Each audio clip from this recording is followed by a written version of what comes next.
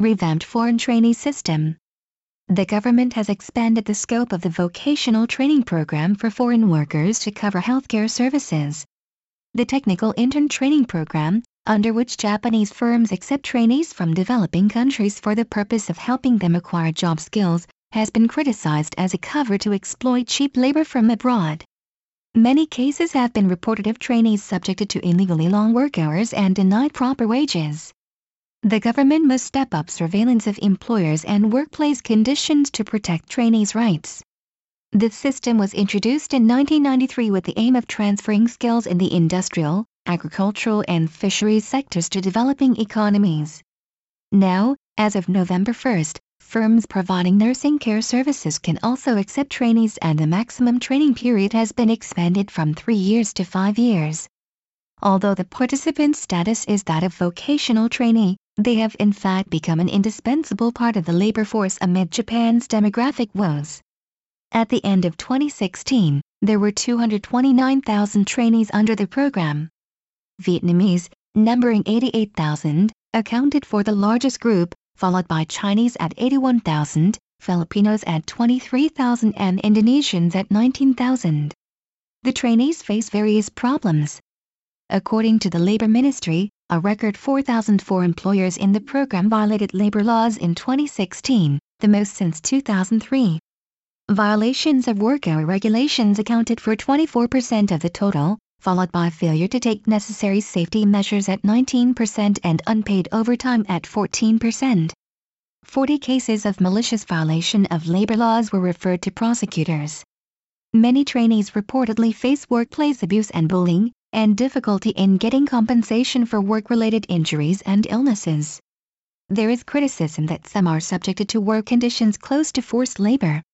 The trainees are not allowed to change jobs freely even when they are dissatisfied with their employer.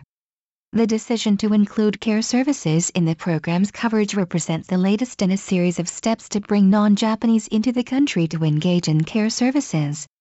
The first phase was letting Indonesians, Filipinos and Vietnamese come to Japan starting in 2008 as care worker candidates under economic partnership agreements with these countries. If they pass government exams here, they can become certified as care workers and continue to work in the field. The second phase, introduced in September, allows foreigners who enroll in vocational schools in Japan and become certified care worker to stay here and work in that field. Behind the expansion of the vocational training system to cover care services is the rapid aging of Japan's population. It is estimated that in 2025, when every post-war baby boomer will have turned at least 75, 6.04 million people will be officially recognized as requiring care services, creating a shortage of 380,000 care workers. The chronic shortage of such workers is attributed to the field's low wages despite the demanding workload. Businesses engaged in care services look forward to receiving trainees under the program. However, an association of care workers fears that the trainees' Japanese proficiency may not be sufficient to ensure acceptable quality of services. Concern has been voiced that the expanded system will only serve as a mechanism to produce low-paid care workers. As the system was expanded, the government set up the Organization for Technical Intern Training to beef up its monitoring of businesses hiring trainees. It also introduced penalties for acts such as violence and threats against trainees.